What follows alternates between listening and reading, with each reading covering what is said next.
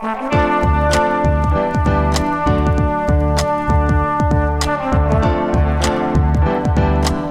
listening to the Co-Main Event Podcast. And now your hosts, Ben Folks and Chad Dundas. That's right. You're listening to another episode of the Co-Main Event Mixed Martial Arts Podcast. I'm Chad Dundas. That's Ben Folks. We're both longtime MMA journalists, and for nearly the last 9 years, we've been meeting here every week to break down all the action in the wild, weird, and occasionally wonderful world of mixed martial arts. Ben, I'm going to cut straight to the chase this week. How's the stock doing?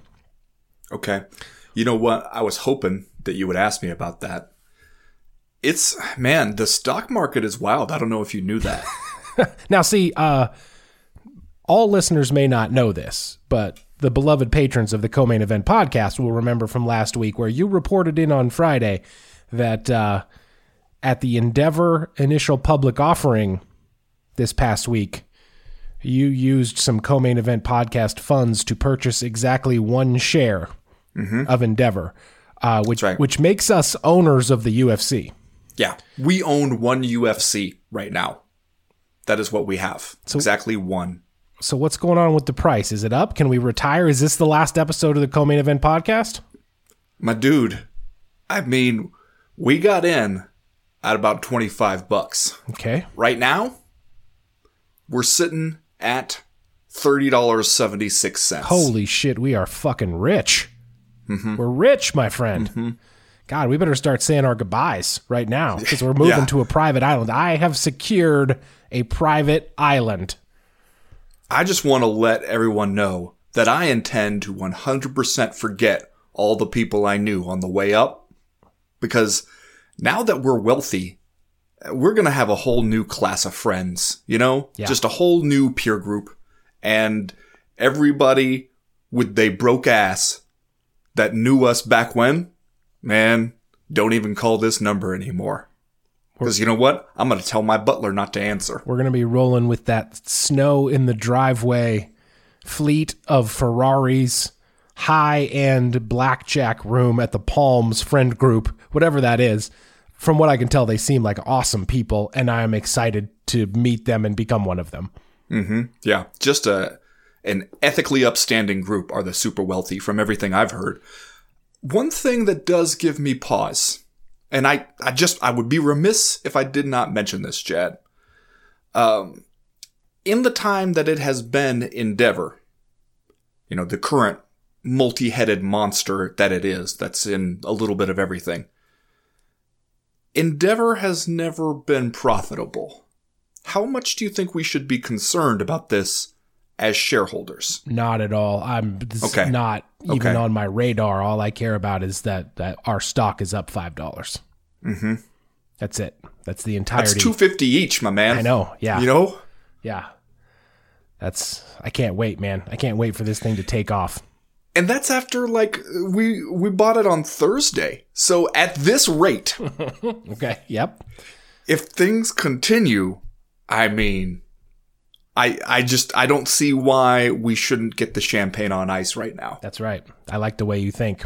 Mm-hmm. Remember, you're listening to the Co-Main Event Podcast proper. This show drops every Monday afternoon for free in your timelines or podcast libraries. And if you think we're having fun right now, brothers and sisters, you absolutely need to check out what's going on over at patreon.com/co-main event, because Ben Folks and I are party rocking over there 3 additional podcasts every single week.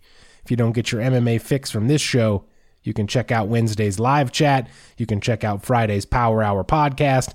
And for the true heads, there is the Thursday Movie Club, where this week, Ben, tell them what we're going to be watching. Mortal Kombat! That's right. We're going to be watching the new Mortal Kombat movie. So jump on board, patreon.com/co-main event. It's going to be fun. We're going to have some fun over there. This is Grab Bag Movie Month, so anything can happen, really. We got music this week from our guy, CME listener and beloved patron of the podcast, Doug Ty, a.k.a. Spider Fighting. He makes instrumental beat music that straddles the non-existent line between aging indie dork and backpack boom bap. That is his description. If you like what you hear from him on the show, you can check out more over at soundcloud.com/spiderfighting. 3 rounds as usual this week in the co-main event podcast. In round number 1, absolute wildman Jiri Prochazka is 2 wins into his UFC run and already a title contender. Fuck us up with that hair, though.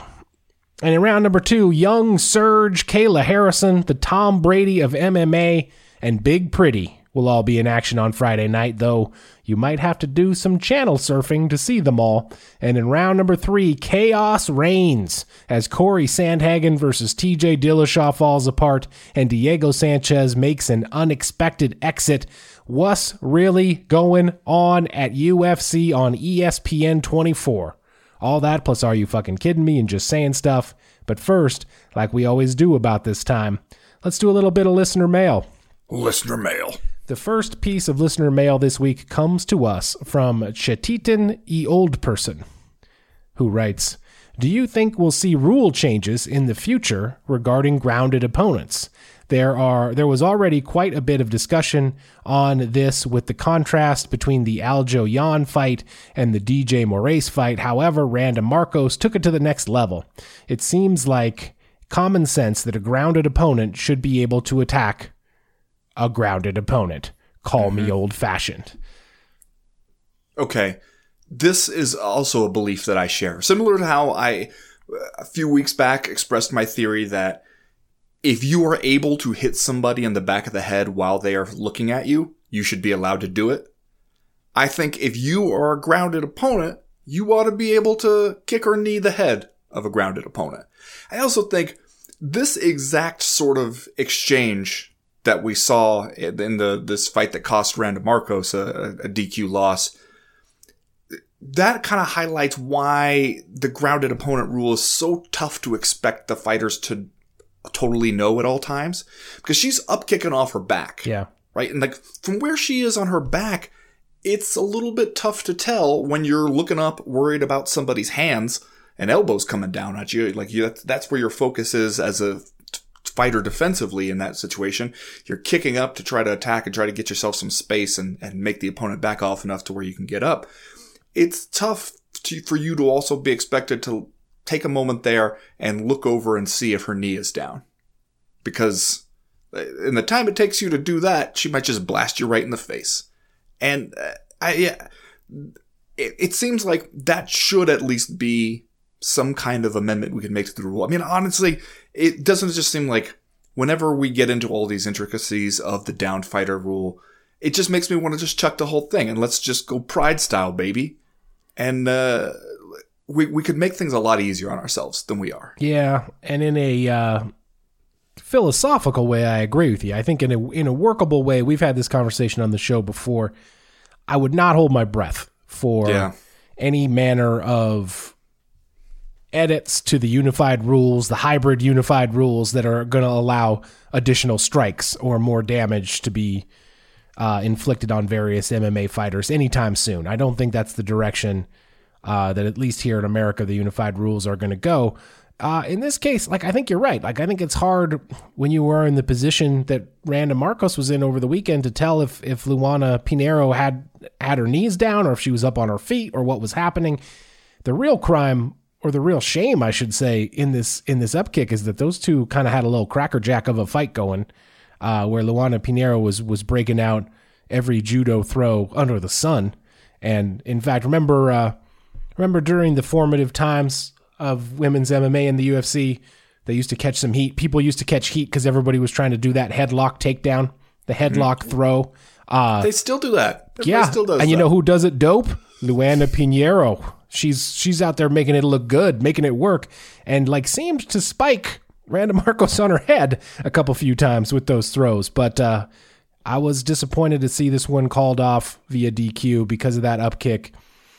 And I don't want to start sounding like a broken record because it was just last week on the Power Hour that I had to talk about in the wake of our beloved Rug's first career professional loss over in one championship last week, that we got to stop doing this shit where we are all trying to do our best Dr. Joe Rogan impression, who is already doing his best impression of a medical doctor, by the way.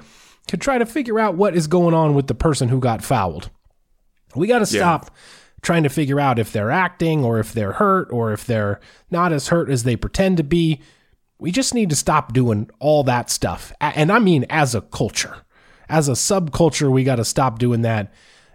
And, you know, you saw it from the UFC broadcast team this past weekend, although Paul Felder, after originally saying that he thought Luana Pinheiro was faking it a little bit, was doing a little bit of acting, he kind of amended himself as we moved forward with watching the slow motion replays and things like that. But we got to start paying more critical attention to the person who commits the foul and not always put the person who is fouled in this defensive position like they have done something wrong, because they absolutely have not. And we're really the only sport that does that. If you are a NFL defensive end and you're being held and you do the thing where you throw your arms up and really try to stretch it out so that they can see your jersey being pulled and maybe throw yourself on the ground, no one is being like, what a dick for really trying to draw that penalty. I mean, they might get you a little bit in some sports like soccer and stuff for embellishment, but nobody else is doing it the way we are doing, where you have been wronged. You have been fouled by an illegal move, and we will all focus our attention and pressure intensely on you immediately after in those moments. Like, we do need to stop that. Next question this week comes to us from Shad Rapp, who writes, Jonathan Dwight Jones leaves the light heavyweight division for 2 seconds, and now there's at least 2 light heavyweight matchups I'd like to see him in, not even counting Israel Adesanya. Do you think there's a chance Jones and the UFC figure out their differences in time to see Jones at heavyweight and Jones return to light heavyweight? Do you think we'll ever see one of those at this point? You might have thought that this was something of a lost cause, the idea of John Jones versus Francis Ngannou. It sounded like, at least from the UFC's perspective, at least publicly, maybe even trying to send a message to the people involved that they had moved on from this idea and we were full speed ahead on a heavyweight title defense for Francis Ngannou against Derek Lewis. John Jones has certainly not given up on it, though. He's out there, over the weekend, he's making these tweets where he's out there saying, motivate me more, Francis, and all this stuff, like continuing to harp on this idea that that's the fight to make and that's the thing he wants. He's also, at least if his social media is to be believed, training like a mad person. I saw him on the internet running 20 miles an hour, Ben. Chad, as a shareholder, I would like to announce that I have amended my position on the John Jones-Francis Ngannou fight. I think this one is about pride. I don't think it should be about money. I think both guys should just do this for their contracted pay, and they should share in the proceeds of the fight as is written in their contracts for a pay-per-view bout. And I think we should all just be happy to be here. You know what I mean? And if we can't do that, then we're going to do Francis Ngannou versus Derek Lewis 2, and we're going to take our ESPN Plus guaranteed pay-per-view money, and then we're just going to move on with our lives. Wow, man. That's me. That's shareholder Ben Folks. You've changed. Get used to it. This is sad. This is really a sad development on the Co-Main Event podcast. The guy gets $30 in his pocket. Or the next $250 of that is profit to me, by the way. Okay, seriously though, this question does highlight one of the bits of leverage, I guess, in this ongoing negotiation that we haven't talked too much about, which is, what if the UFC does just say to John Jones, okay, look, you don't want the Francis Ngannou fight? We'll give Francis Ngannou to Derek Lewis. You say you're a heavyweight now? Let's see. Let's look around and see who else we got for you. Let's see. John Jones versus Tom Aspinall. What do you think about that one? No, you don't like it? You're going to say no? Okay, we'll extend your contract another 6 months and we'll let you know when we have another fight offer. Like, if they really wanted to be jerks about it, they could really keep him twisting in the wind at heavyweight. And like you said, if he has put in all that work into remaking his body as a heavyweight, it doesn't sound like it'd be super easy to just go, okay, screw it, I'm a light heavyweight again. And they have him in they also might have him in a tough spot in that if your contract says you only get pay-per-view points if you're the champion in a pay-per-view and you gave up your belt, you don't have one of those belts now, they could really stick it to John Jones and make it so that there's just nothing but bad options for him to choose from, so that he'll be begging to fight Francis Ngannou for his contracted pay. And I don't know, like, it is an interesting point that we see him move up a division and now suddenly light heavyweight gets interesting again. I would argue that at least some of that is because he has moved up. He was such a dominating force there that then once you take him out of the equation, the division seems a little more wide open, which in turn means that it seems, at least for a time, more fun and more competitive because you don't have one of the greatest fighters in the history of the sport just absolutely holding it down at the top. But I also think that it's going to be sooner or later in everybody's best interest to make a deal with John Jones to fight somebody for some kind of belt, right?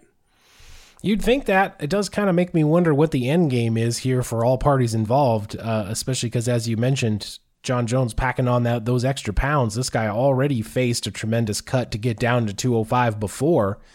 Doesn't seem like, that's going to be in the realm of possibility for him in the near future.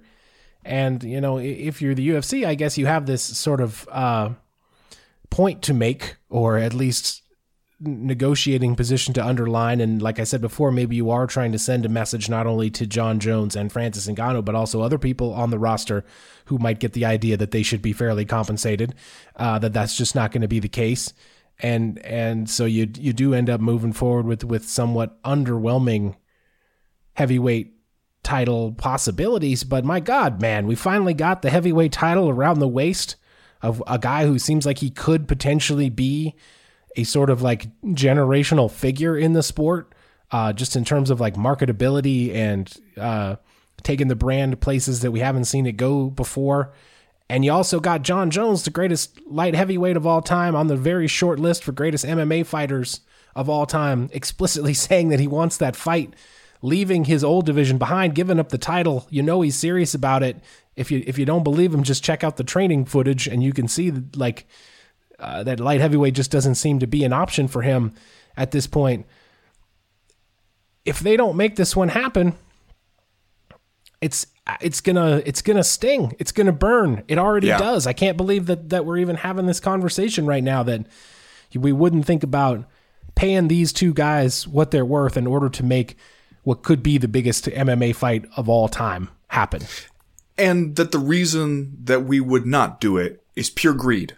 Because from the UFC's perspective, it's not enough to profit a lot off this fight. You have to profit an insane amount. And if you can't do that, and if you're afraid that maybe paying John Jones a higher guaranteed sum in order to make an absolute barn burner mega fight might convince other people to try for the same thing later on, and you just don't want to start down that slippery slope, it's just the worst possible reason to not do a fight that seems like it would be just a guaranteed hit for everybody.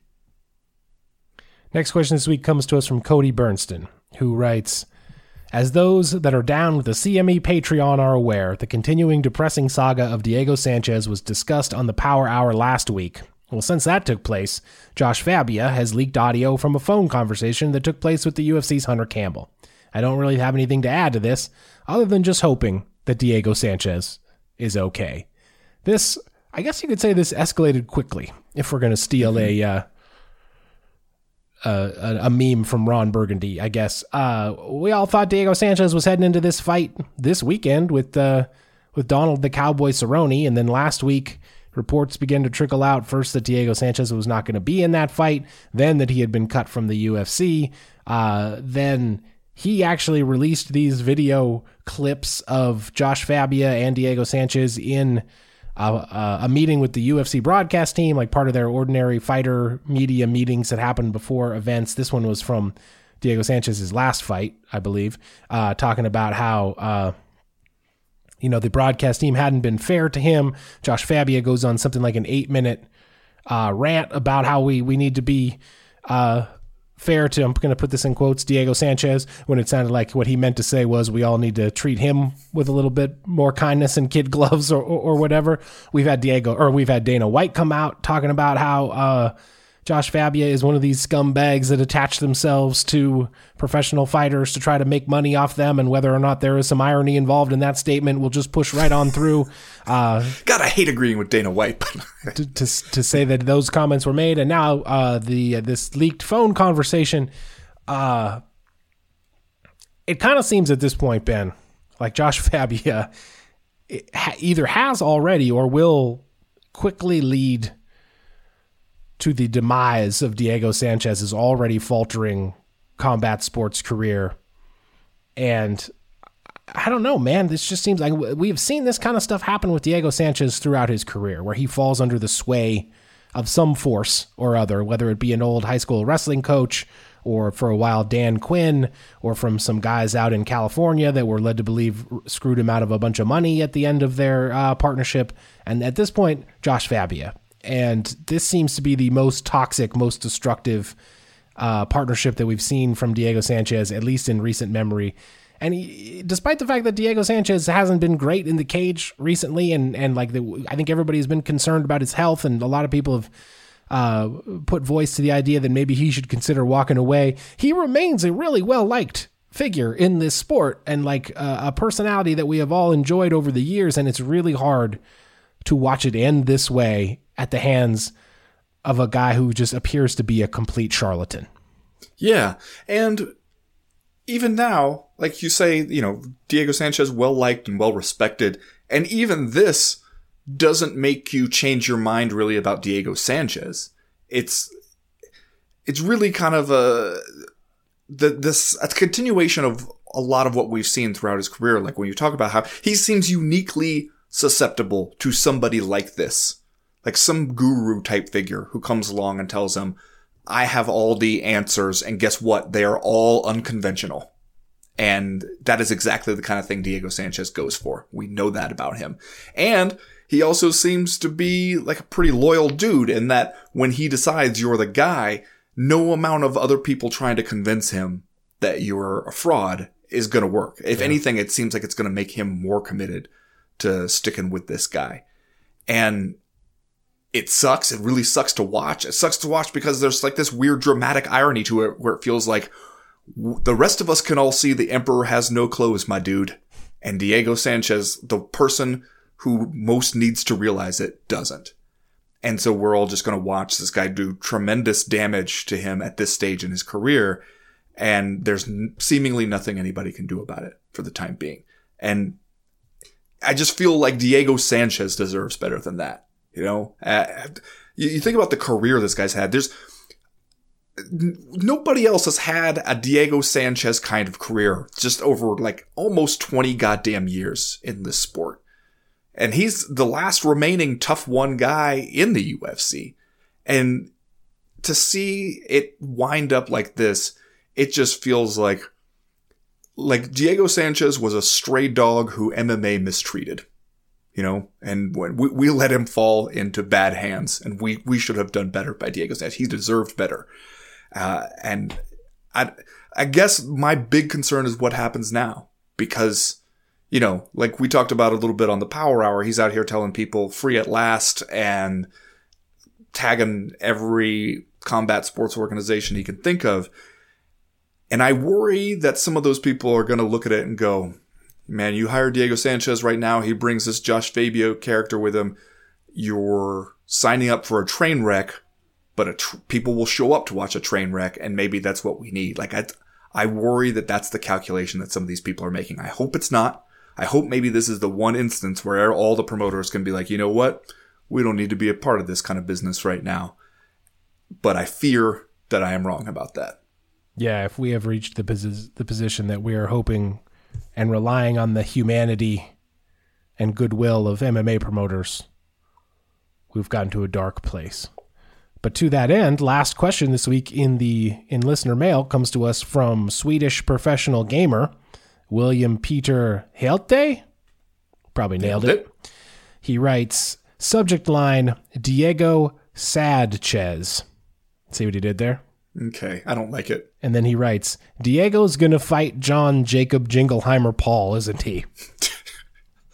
No, you know what? I mean, we can sit here and talk all the shit we want on Jake Paul, but he is at least savvy enough, I think, to know that this one would just be depressing without being any fun, and people would not get into it the same way they got into him fighting Ben Askren or trying to pick a fight with somebody like Dylan Dennis or something. Like, you're not going to be the good guy in this fight, and you're going to be the kind of bad guy who, like, we would rather assassinate than allow you to continue on. Like, nobody is, you're Cruella de Vil at that point. And, I don't think that that's the kind of annoying troll business he wants to be in. I think he's at least sharp enough to do that calculation. I agree in spirit with what you're saying. But I'm not totally sure that I agree that Roman Paul will see it the same way. If you're out here looking for former UFC stars that you can beat up, and clearly Ben Askren fit the bill in that regard, I would think Diego Sanchez would look like a big old medium rare steak, just sitting there on the plate waiting for you to order it, cut it up, and eat it. And, you know, like I said last week, I think on the Power Hour, when you actually listen to Ulysses Paul talk about what he is up to, and he says, hey, man, I'm a troll. I'm out here trolling MMA people. I'm having fun. And frankly, I can't believe how well it's working. Everyone is just going crazy about me. They can't not mention me. You got Daniel Cormier jumping up out of his broadcast seat and sprinting over to stick his finger in this guy's face and basically do an infomercial for the Paul brand during a live UFC pay-per-view. And you're kind of like already positioning yourself, at least in the view of MMA fans and other MMA fighters, as a classic sort of heel persona. If you are Jackie Paul, wouldn't you at some point, or doesn't this kind of like make perfect sense for you to be like, okay, now I'll beat up this guy who everybody loves and everybody knows has fallen on hard times, and that will make people hate me all the more? No, I think even he knows that that's the moment when it's like that scene in Bloodsport where all the Kumite guys stand up and turn their back on you. I don't think he wants that. I think that there are, especially, it's not like he doesn't have a wealth of options to choose from. Like, everybody who is not under an exclusive contract right now wants some of that Jake Paul money. And there are other people out there that he can probably beat.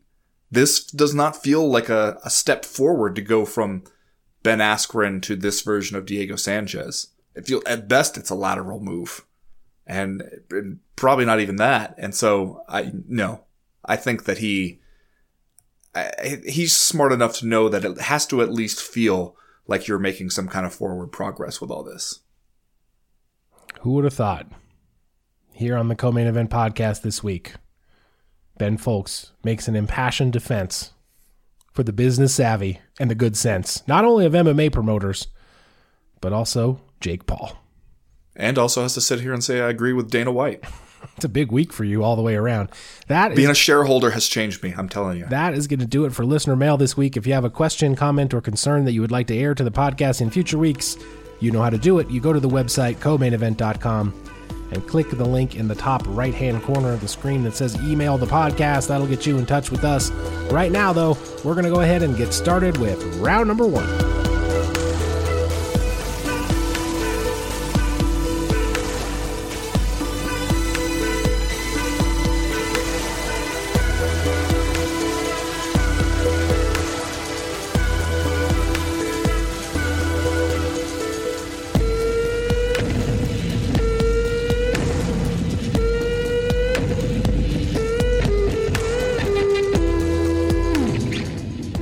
Hard not to love everything that Jiri Prochazka is doing in the UFC, Ben. Just 28 years old, which makes him a spring chicken in the light heavyweight or heavyweight division.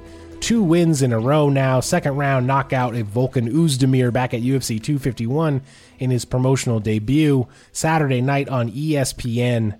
The second round spinning back elbow KO of Dominic Reyes that nets Prochazka 2 performance-based post-fight bonuses and $100,000. People are talking about maybe we fast-forward this guy into a title shot against the Polish power of Jan Blachowicz. People are talking about maybe that this guy is the disruptive force that we need to come down the pipe at 205 pounds in the wake of the departure of Jonathan Dwight Jones. Let's talk first, I guess, just about the fighting style of Jiri Prochazka, because here's this guy, He's got the hair up in braids in what can only be described as a hairstyle that could also double as a handle. If a giant was going to pluck you off your feet and toss you, he could just use that hair as a handle. He's out there, hands swinging around by his waist, throwing crazy strikes, being very aggressive, and then he lands the spinning back elbow on Dominic Reyes to get the knockout in this fight. We know he's an absolute wild man. And I guess my question for you to open this round is that enough? Can Jiri Prochazka, how far, I guess, can Jiri Prochazka go, in your opinion, with this style? And, is he championship material, I guess, for lack of better words? In the current UFC light heavyweight division, I'm not prepared to say that he's not championship material. If Jon Jones was still around, I would say it would be interesting to see how Jon Jones would deal with a guy like this. But really, what impressed me so much watching it is that he is such a constant forward pressure fighter, just all over you from the word go. And you could see Dominic Reyes at various points trying to just land something hard enough to make this guy take a backward step. Do something, trying to come up with something to get him to give you just a little bit of breathing room, and he won't do it. And Dominic Reyes nailed him a few times. Yeah. Tagged him with some good hard shots and really couldn't even change the expression on his face.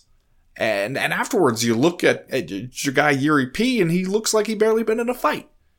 And yet when you're watching it, it felt like a heart-pounding slugfest the entire way through. And that, a guy who can go out there and put it on you like that and push that kind of pace and force you to either match it or try to come up with a way to make him stop. At that weight, that's a scary dude. And that could be a problem for a lot of different people. I mean, you want to see somebody, I guess, with really good one-punch power and see how they can deal with it. Because one knock that you could make on him if you wanted to is you could look at his career before the UFC especially and be like, he's beaten a bunch of blown-up middleweights. And, I mean, he does have a win over Vadim Nemkov, who, as it turned out in Bellator, is pretty fucking good.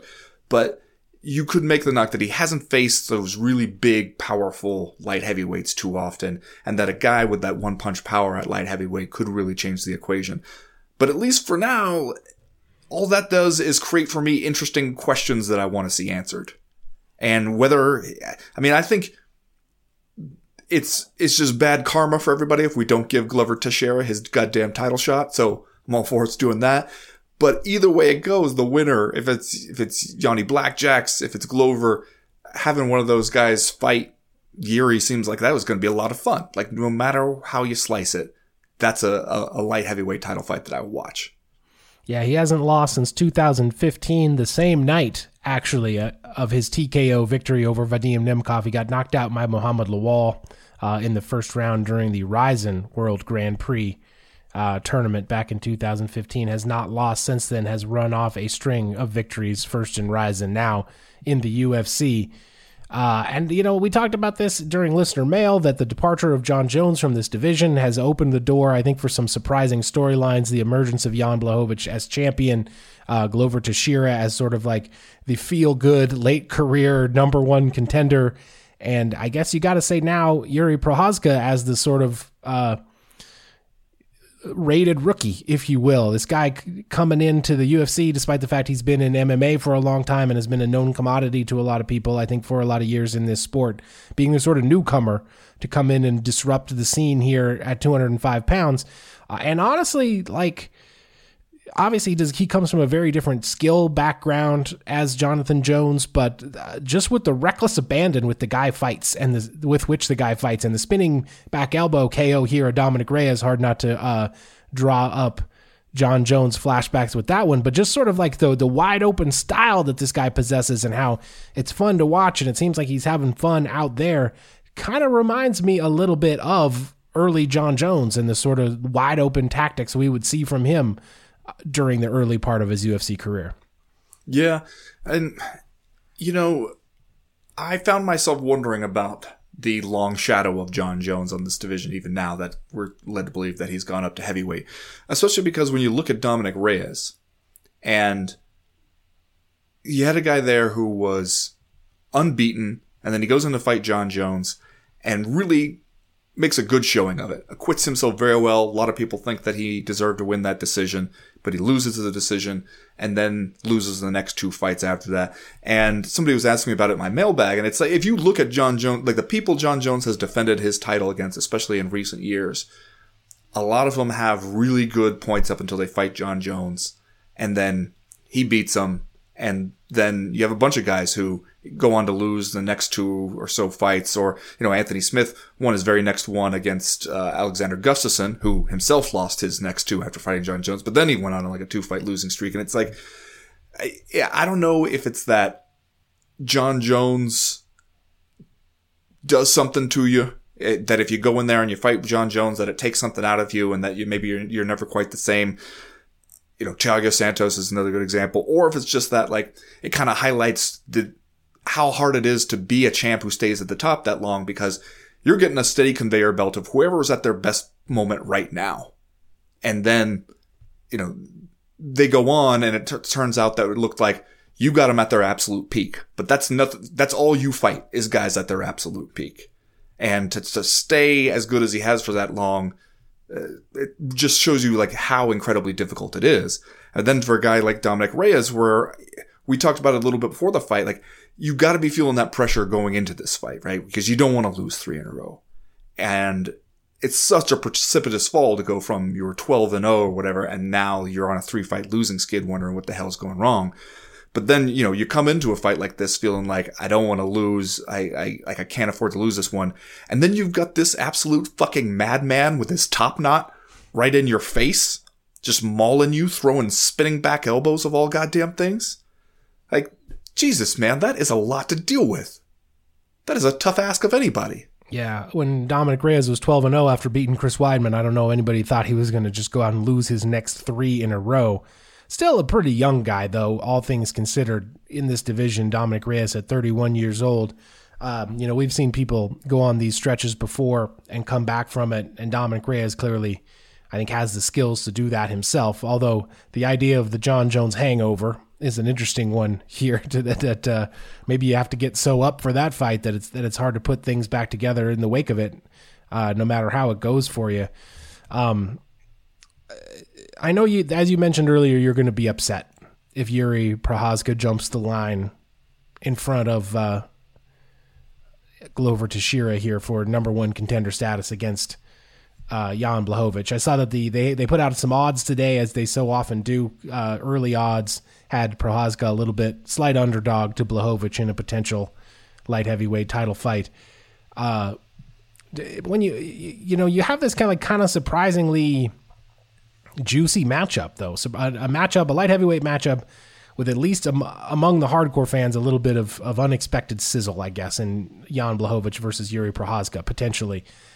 Do you run the risk of ruining that if Glover Teixeira goes out here and proves himself to be the best light heavyweight in the world, defeats Jan Blachowicz? Did you lose something there at all if that fight's gone up in smoke because of that? I don't know. It doesn't necessarily mean you couldn't make that fight later on down the road. I just think that, like, Jiri Prochazka was himself a little bit surprised, it seemed, when we start to talk about him maybe fighting for a title next. And he's like, whoa, okay. I mean, I guess so. If you guys think it's a good idea. I don't think it would be the worst thing in the world to let us build a little anticipation for that one. I saw people also talking about, just in terms of the timeline, how long he might have to wait in order to get that Jan Blachowicz Glover Teixeira fight over with, and then wait for the winner to be healthy enough to turn around and fight somebody like Jiri. Like, should you go ahead and book Jiri against somebody else like Alexander Rakic or something? And that, I think, let's not mess around. When I know we're getting excited because we got a few exciting contenders, but it is still light heavyweight. Yeah. We're not talking about featherweight here, where there's just always going to be 6 to 8 super good athletic dudes with somewhere between a 4 and 7 fight win streak at any given point. That is not what's going to happen endlessly at 205 pounds. We're enjoying a moment right now, but let's not start knocking off contenders unnecessarily once we got somebody that we're already going like, all right, I'm excited to see this guy fight for a title. Yeah, no, I agree. Let's do Are You Fucking Kidding Me? And then we'll move on to round number 2. Ben, what's your Are You Fucking Kidding Me this week? Well, Chad, I was reading this thing on bjpenn.com, the go-to source for news for you, I know. Yeah, I know. It's you got it bookmarked. It's your homepage, right? Mm-hmm. You open up your browser, you're right there, bjpenn.com. But I see these quotes from Eugene Berriman, Israel Adesanya's coach, criticizing Robert Whittaker for, in his words, turning down the title fight. Here's the quote, Chad. Robert has to, when you turn down an opportunity like that, just like we know, when you turn down an opportunity like that, now you have to sit at the back of the list again. Now he goes into the pool again, which is unfortunate for him, but he has his reason for making his decision. But now, as far as we're concerned, he said no. He's in the pool again. Now there's all these guys coming up. There's Holland, there's Till. He was able to separate himself from that. Unfortunately, for whatever personal reasons, he hasn't taken the fight. Now he goes back into that pool, and he has to keep fighting to earn his spot, just like we would have if we'd refused the title shot. Vettori's the one that stepped up, so he's the one we're fully concentrating on at the moment. Just for a little perspective here. Robert Whittaker fought Kelvin Gastelum on April 17th. Went 5 rounds with him. Then, in order to turn around and go to Australia, he's got to go through some quarantine stuff just to be able to get home, get back into a situation where, he can train and can get back to all his usual stuff and then maybe heal up from this fight and then get back into a training camp for the next one. The date that the UFC offered him, and hear him tell it was practically right out of the cage where they said, June 12th, less than 2 months away. Do you want to turn around and fight for the middleweight title against the guy who knocked you out last time in a huge stadium in Australia, knowing that if you lose to him a second time, you probably aren't going to get a third crack at that same guy. Less than 2 months with quarantine timeline stuff built in. And we're going to criticize the guy for saying, you know what? Maybe not. Maybe I'll wait for a better opportunity. Are you fucking kidding me? I feel like it's the most reasonable thing you could possibly fucking do if you're Robert Whittaker. You're not going to come to me, Chad, and tell me we're sticking Bobby Knuckles at the back of the line just because he was not willing to do something straight up dumb that would significantly harm his own chances of winning the fight. No, sir. No, sir, I say, we are having none of that here. Are you fucking kidding me? Fucking kidding me? No, I will not hear that Bobby Knuckles slander. He's not going to the back of the line, no matter what Eugene Berriman says. That's ridiculous. Ben, how bad does it suck to get kicked in the fucking guts by Jiri Prochazka?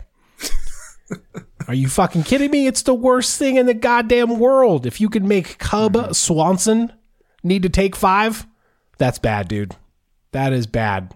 The Jiri kick. It doesn't look fun. You fucking kidding me? There's no way. There's no possible way.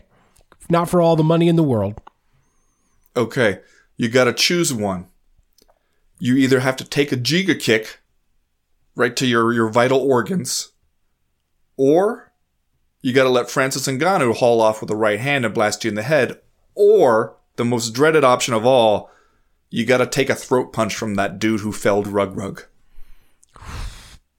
Man, R.I.P. my throat. Listen, if it could have Rug down there on the mat with an emergency medical team attending to him, it would absolutely kill you. There's no way you could stand up to that. No, You're just a mortal man. I'm relying on the emergency response team to come in the cage and save me. I'm sorry, come in the circle and save me. Have you seen what Jiri Prochazka has going on in his social media? Seems like kind of a fun guy. He's out here having a lot of fun. He's challenging Cowboy Cerrone this weekend, he says. Well, he's up for it. That whenever I see a fighter who I feel like I could get excited about, the last thing I want to do is check out his social media, because usually that's when you find reasons not to get very excited about him. Are you saying I should break that rule for this one? You might just want to take a look around. I didn't see anything about human trafficking on there, so you're probably all right for at least a short look. It looked like he's mostly just being an adorable guy from Georgia, the country of Georgia. Well, all right. I mean, I still think that the real way to go is whoever that fighter was who you identified who has been on Twitter since like 2014 and has not tweeted. I still think that's the best thing you can do as an MMA fighter, but all right, I'll give it a chance. That's going to do it for round number 1. We'll be right back with round number 2.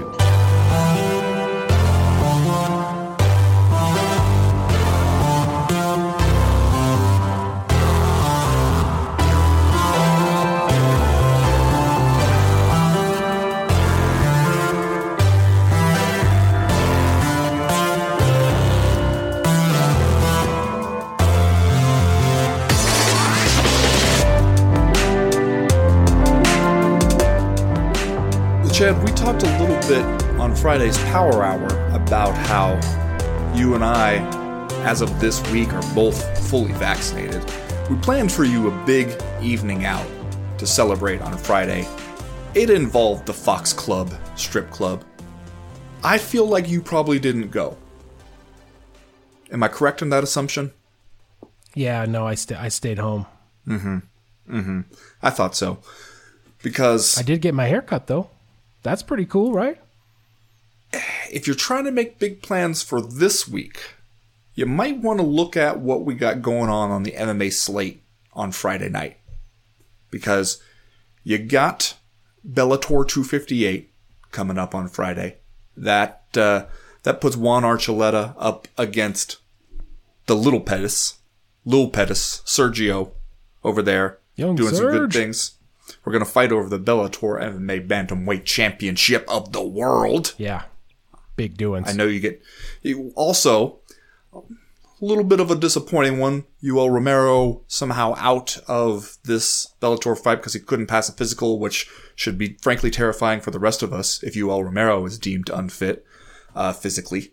But Anthony Johnson going to kick off his time in Bellator in the light heavyweight tournament there. Going to take on replacement opponent Jose Augusto Azevedo, which, listen, first of all, I know how MMA tournaments work. You tell me there's a late alternate entry, I'm putting $20 on that guy immediately. I don't need to know anything else about him. I just know how the MMA gods like to do these things. You also got Tricky Pitbull over there against Peter Queally, and MVP is going to fight on this one. Mm-hmm. So, look for some styling and profiling to go down in that one. But if that's not enough to convince you maybe that Friday night isn't the night that you want to be down there at the strip club, Chad, we also got another one of these PFL events going down. And this one seems, I'm going to say, this one seems like it might, well, this one actually is Thursday, so I'm my mistake in this one. But I'm just going to convince you that this is exactly your kind of jam with this PFL event by saying two things. One, Kayla Harrison's back in action. Two, the Tom Brady of MMA makes his PFL debut. Fabricio Verdum is going out there against Renan Ferrer. I mean, you're telling me you're going to miss a chance to see the Tom Brady of MMA? I don't believe it. I don't believe it for a second. Yeah, I guess maybe we underestimated early on in the development of these two programming deals, the sort of embarrassment of riches that we were going to get outside the UFC with one championship having a little bit of a run on Wednesday nights over there on TNT, and then you got PFL on ESPN also doing Thursday stuff, doing Friday stuff occasionally as well, and of course Bellator on its new home on Showtime. And we're going to talk. When are you going to go to the strip club? When? You can't go now. Exactly. You fucked up. And then we'll talk about what's coming up on Saturday night from the UFC in round number 3. But okay, then you could go. That's a good night to go. If you're just looking to fill up your hours with some MMA, you got a lot of stuff happening here. You didn't even mention the brother of Kamaru Usman, Muhammad Usman, is going to fight Brandon Sales on this PFL card. And Big Pretty Justin Willis as well. Both those guys down there on the preliminary attractions. But yeah, man, if you're a shit-eating wild man, so to speak, you got your evenings filled out here, is what it seems. Just watching all kinds of MMA from all over the globe. Here's what I wonder, though. This version of Fabricio Verdum, I feel like I got no idea what to expect from the Go Horse at this point in his career. He comes into this one. He's a significant favorite in this one. Just looking at the betting odds, he's greater than a 2-1 favorite from the only 2 places, or 3 places, I guess, I've seen offering PFL odds. But, the last couple times that we saw him in the UFC, it seemed like, obviously the guy still has skill. And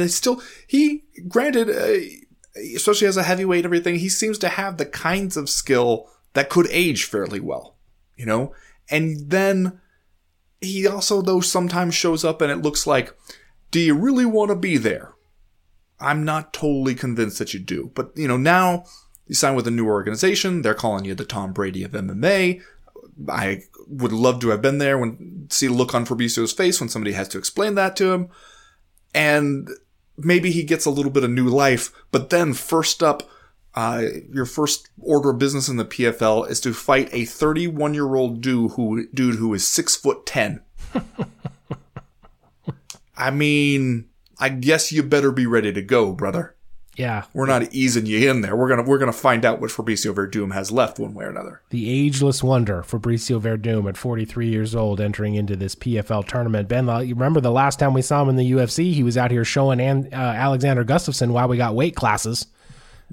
Winning that fight via first-round armbar, netted himself a performance of the night bonus, and then jetted out to greener pastures. Now he's going to take a run at the $1 million prize in the PFL. Going to turn 44 years old this summer is the go horse Fabricio Verdum. And yet I think you hit the nail right on the head. You get the idea. Fabricio Verdum could be out here tapping guys out at the county fair when he's 60 years old, right? Yeah. You don't want to wind up on the ground with Fab Verdum. That's for sure.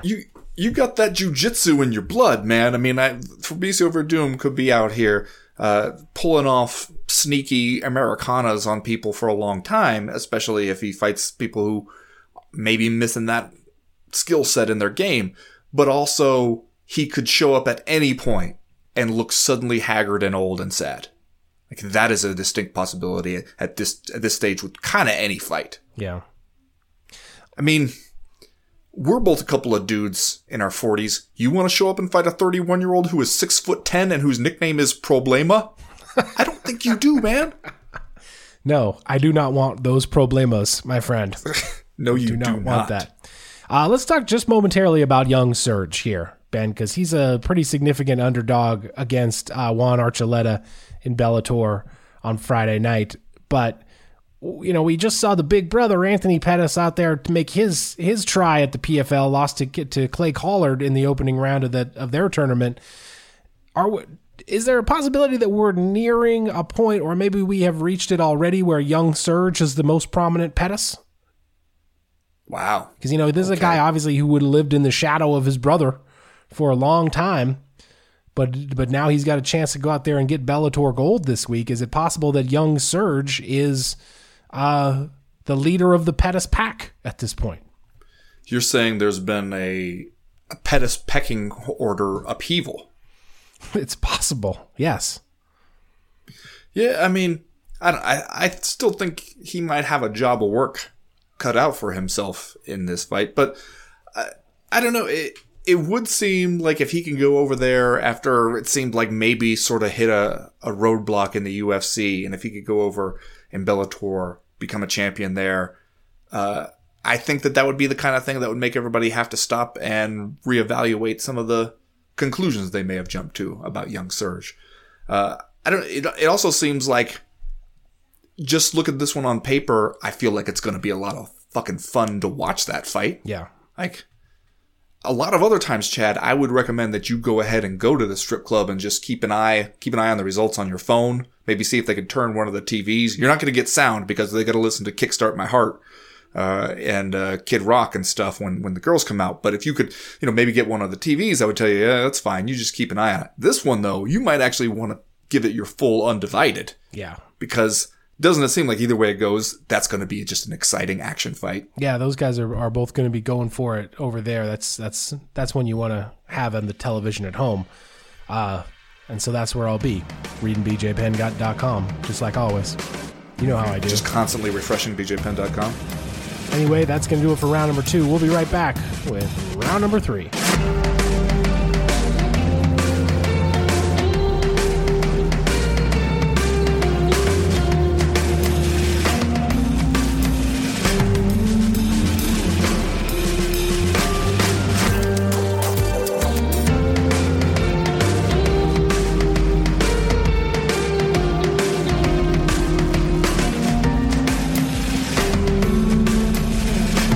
I got up this morning, Ben, and I went to the internet to look up the fight card for this weekend's UFC on ESPN 24 event, aka UFC Vegas 26, aka UFC on ESPN TBD versus TBD, Because Okay. first I went over to the Wikipedia page. I saw that the only fight listed was a middleweight contest between Jun Yong Park and Tafon Nichuiki. Nailed it. Nailed it. And then I went to the UFC website. I was like, okay, I'll go straight to the source, find out what we're doing this weekend, what we got put together in the wake of Corey Sandhagen versus TJ Dillashaw falling apart and Diego Sanchez's somewhat unexpected cut from the UFC.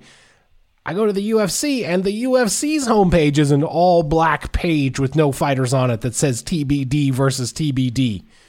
Ben, I had to go to SureDog.com, the venerable old gray lady of Back to MMA where it journalism. began. Yeah. Which, by the way, shout out for SureDog.com for just being a constant in our lives all these years, man.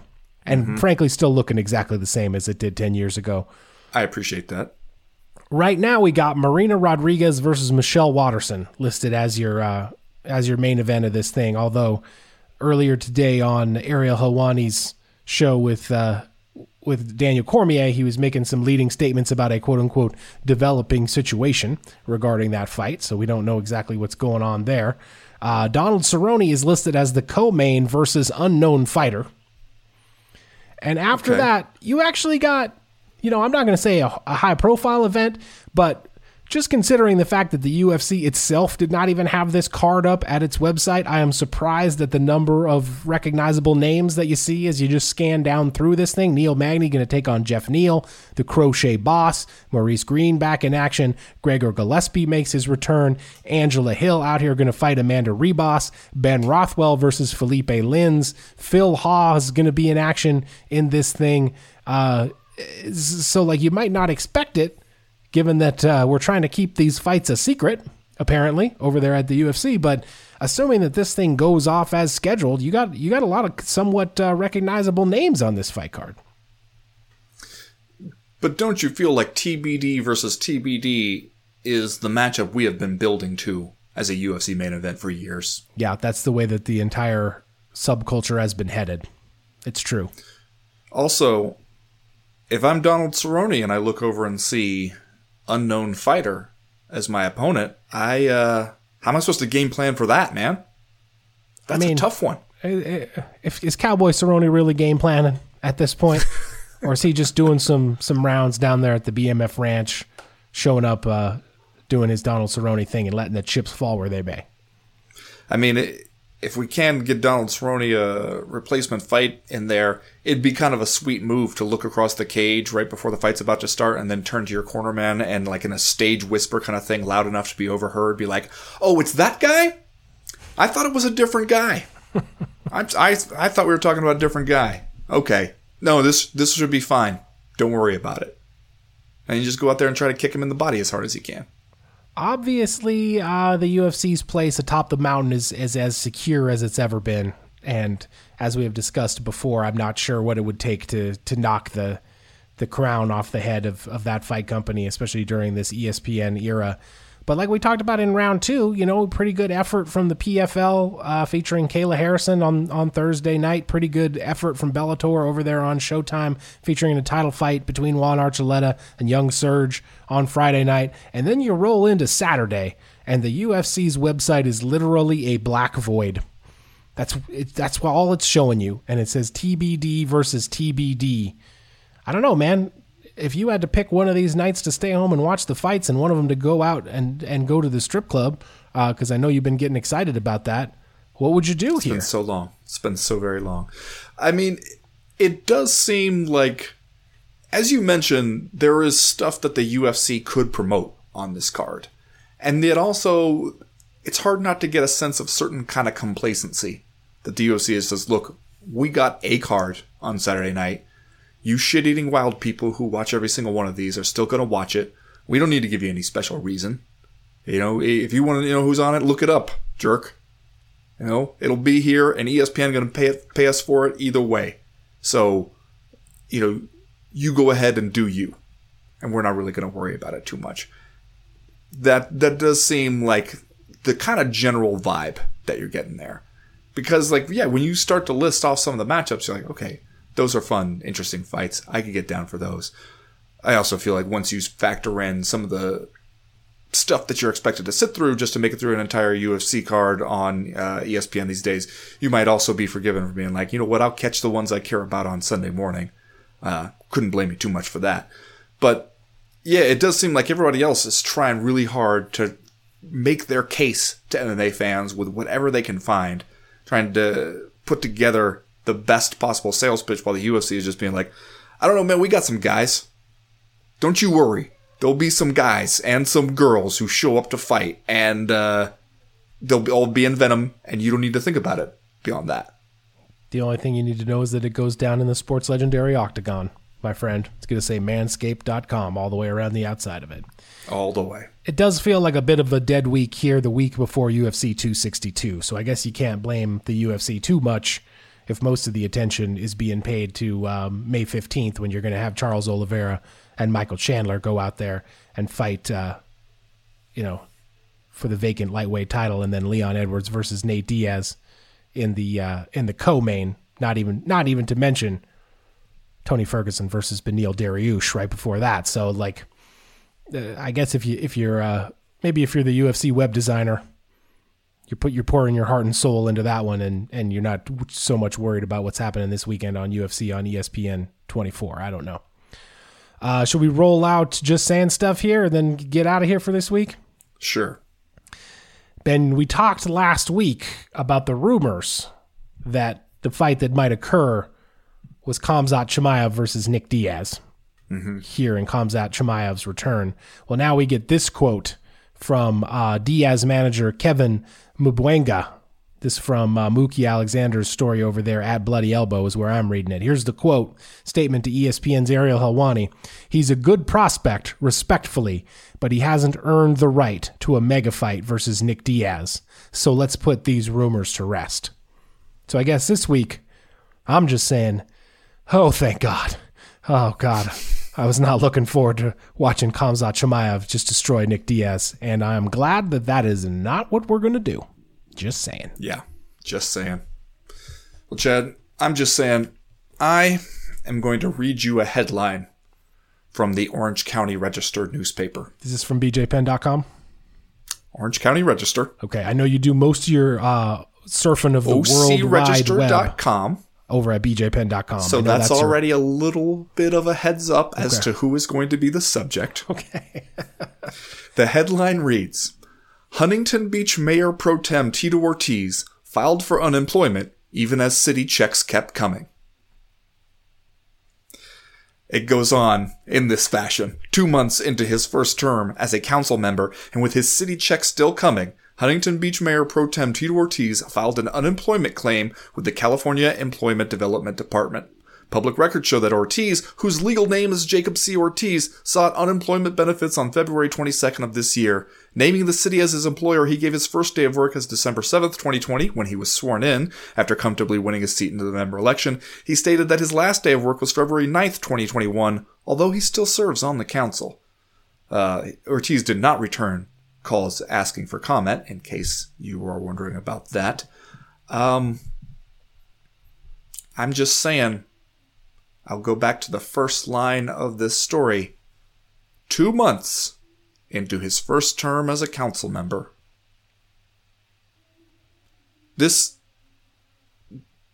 We knew that Tito Ortiz becoming an elected official in Huntington Beach was going to lead to some unintentional hilarity and possibly disaster.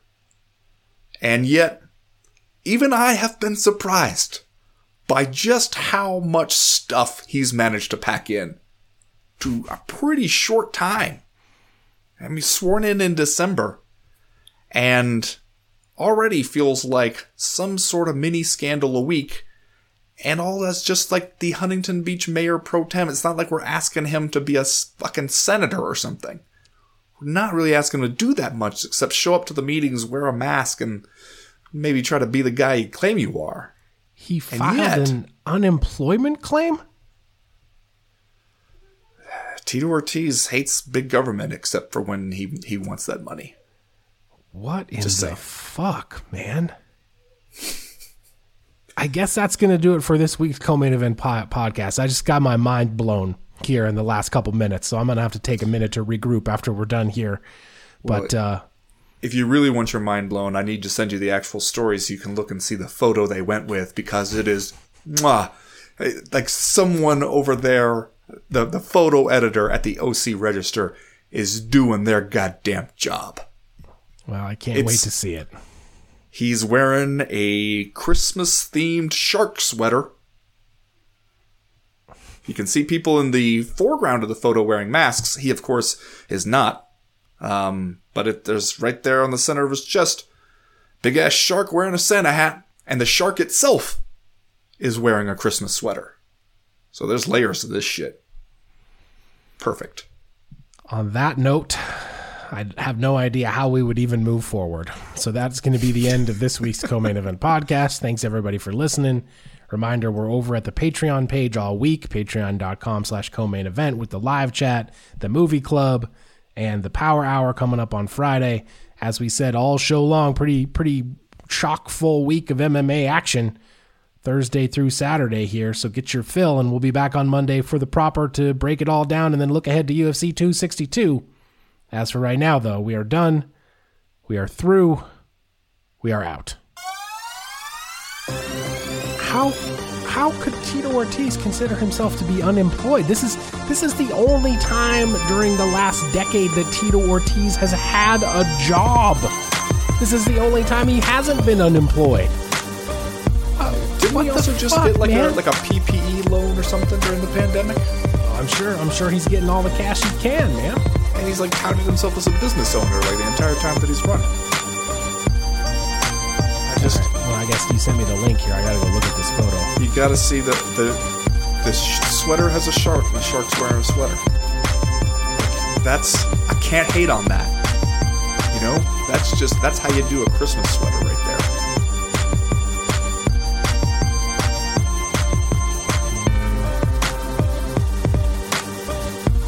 Oh my God! Wow, that's amazing. That's amazing.